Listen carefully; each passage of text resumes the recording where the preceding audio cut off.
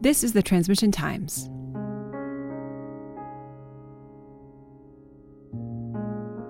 Our family is surviving on our savings, which I'm really, really grateful that we went into this time with some savings. But honestly, mostly we're surviving on the generosity of others right now. And it's this very weird thing about this time that on the one hand, it feels some days excruciatingly hard, and then other days like so beautiful. The generosity and kindness and the care of people, not just who know us, but strangers even who've reached out sometimes. So that has been incredible, and it's made me really question a lot of the things that we prioritize before. I mean, I think we all know, we've all been told that money doesn't buy happiness. But it's very strange to actually be in this situation where money is the thing that is not in a large supply here. And I felt more contented and happier during this time than I have in a really, really long time.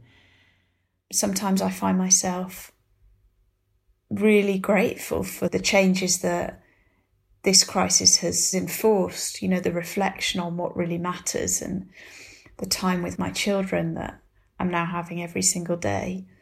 And then other times the enormity of it all hits me and I'm just there weeping and thinking, how long is this going to go on for? And what will life look like afterwards?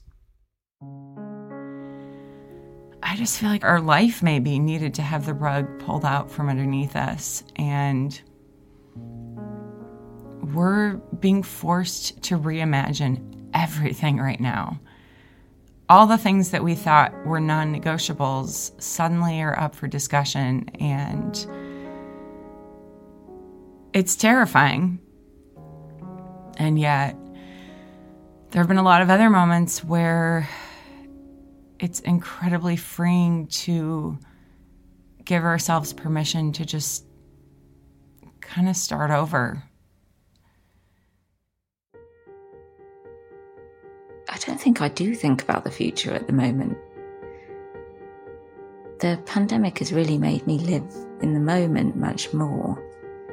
I think because really for the first time in my life, I haven't taken it for granted that there is a future. I work in a hospital and I was coming into contact every day that I was at work with the virus, and so seeing the effects and knowing or feeling that I was very vulnerable to that, I think I just shut down on the future a bit really and started just appreciating each day.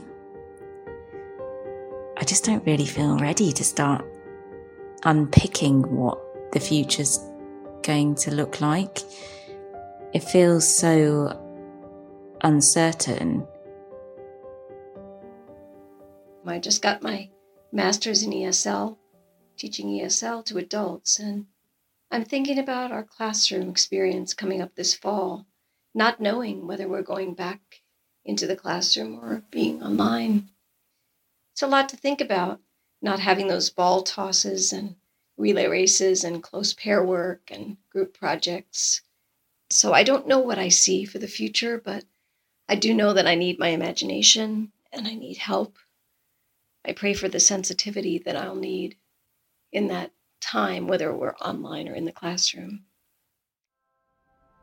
When I'm an old woman and perhaps a grandmother, will I be regaling my grandchildren with stories of life before the pandemic? Tell us again about what it was like before, Grandma. You know, what it was like when people got to meet up in big groups. What it was like when there were huge gatherings and parties and you could hug anyone. Is that what it's going to be?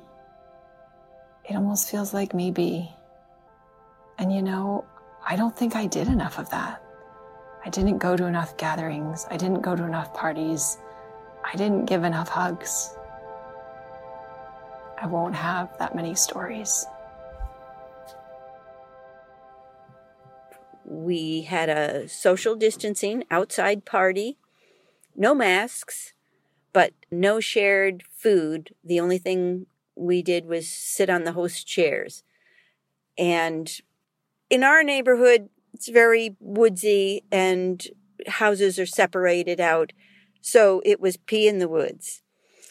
And we gathered together without our usual hugging. But it was wonderful to see my neighbors and be able to chat with each other and find out what was happening and hear the news, good and bad.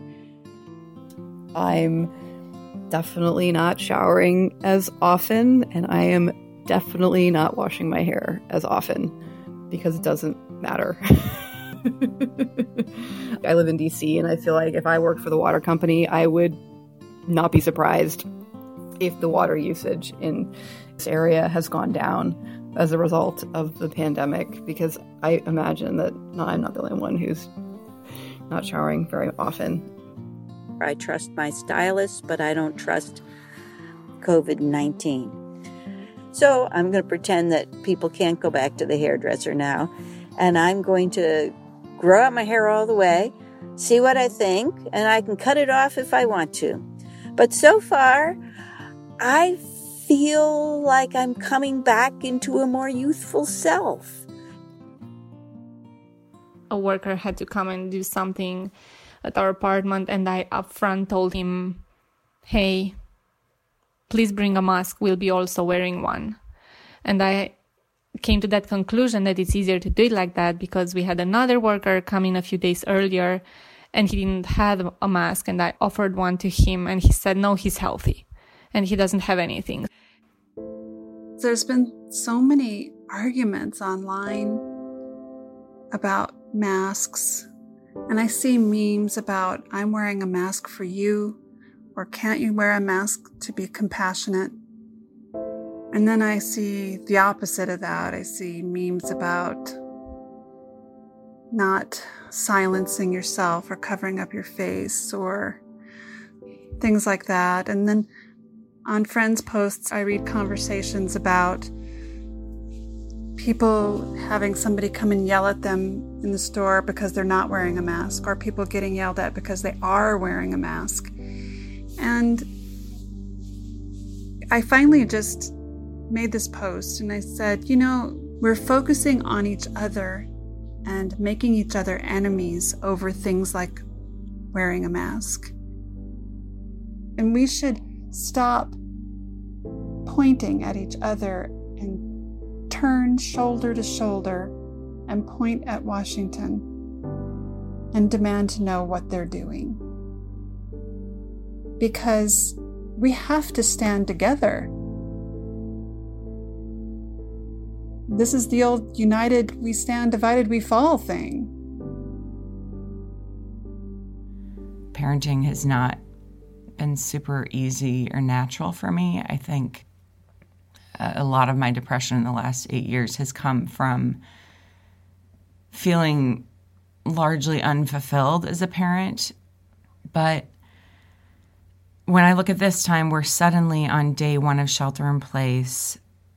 I started this daily podcast. It's 6 days a week. It's called Shelter in Place. And my husband took over the primary caregiver role instantly. Like, we just swapped roles on day one. And so for the first time in a long time, I feel deeply fulfilled in life. The lockdown has sent our poor daughter completely loopy. We think she's on the autistic spectrum, and school was really important for her, a really big anchor in her life. We used to do this thing at the dinner table where everyone would say one good thing that had happened to them during the day, and every time it came to her, she always said school. Our school started back today, so my eldest went back to school for the first time.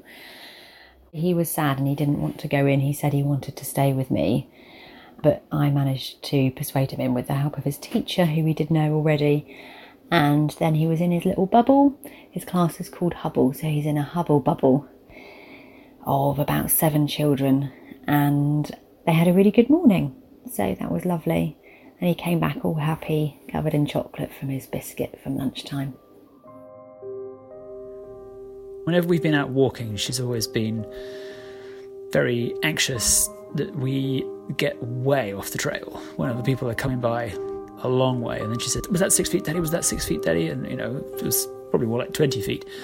We've been able to live with it, but just recently, her anxiety around food and taking medicines and things has become extreme. She'll reject food if something that we can't even see has happened to it, like her finger has touched the outside of a bowl that contains rice, for example. She won't eat it. She won't eat the rice. She sees meat in the pan and she thinks a part of the meat looks green, which obviously it doesn't, and then she won't eat the meat.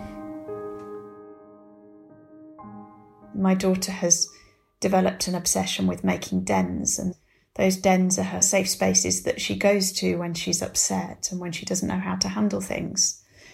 And my son has become obsessed with cars and reading magazines about cars. And that's his little escape from everything that's going on. I didn't really question that the lockdown was necessary and was, on balance, a good thing.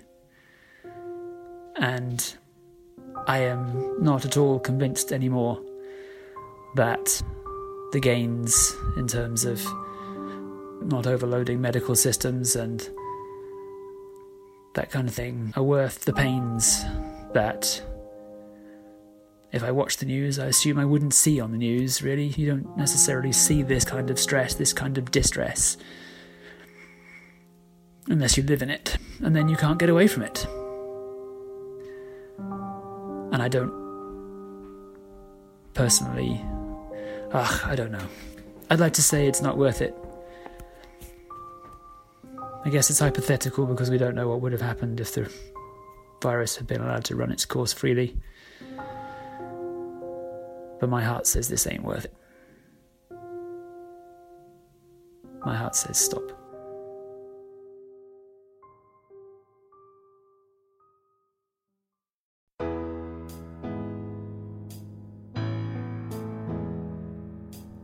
I'd like to say a huge thank you to Karen, Gemma, Rini, Brian, Catherine, Christina, Diane, and 3 different Lauras, whose voices are coming to you from Washington, D.C., California, Maine, New York, Arizona, Romania, and the UK. The Transmission Times Project is collecting audio diaries from people like you during this pandemic so that we can create an archive to document this moment in history. If you'd like to join the Transmission Times and add your voice and your story to the archive and possibly be on the podcast, we'd love to have you. Please sign up at transmissiontimes.org/join. That's transmissiontimes.org/join. I'm Katie Semro. This is the Transmission Times.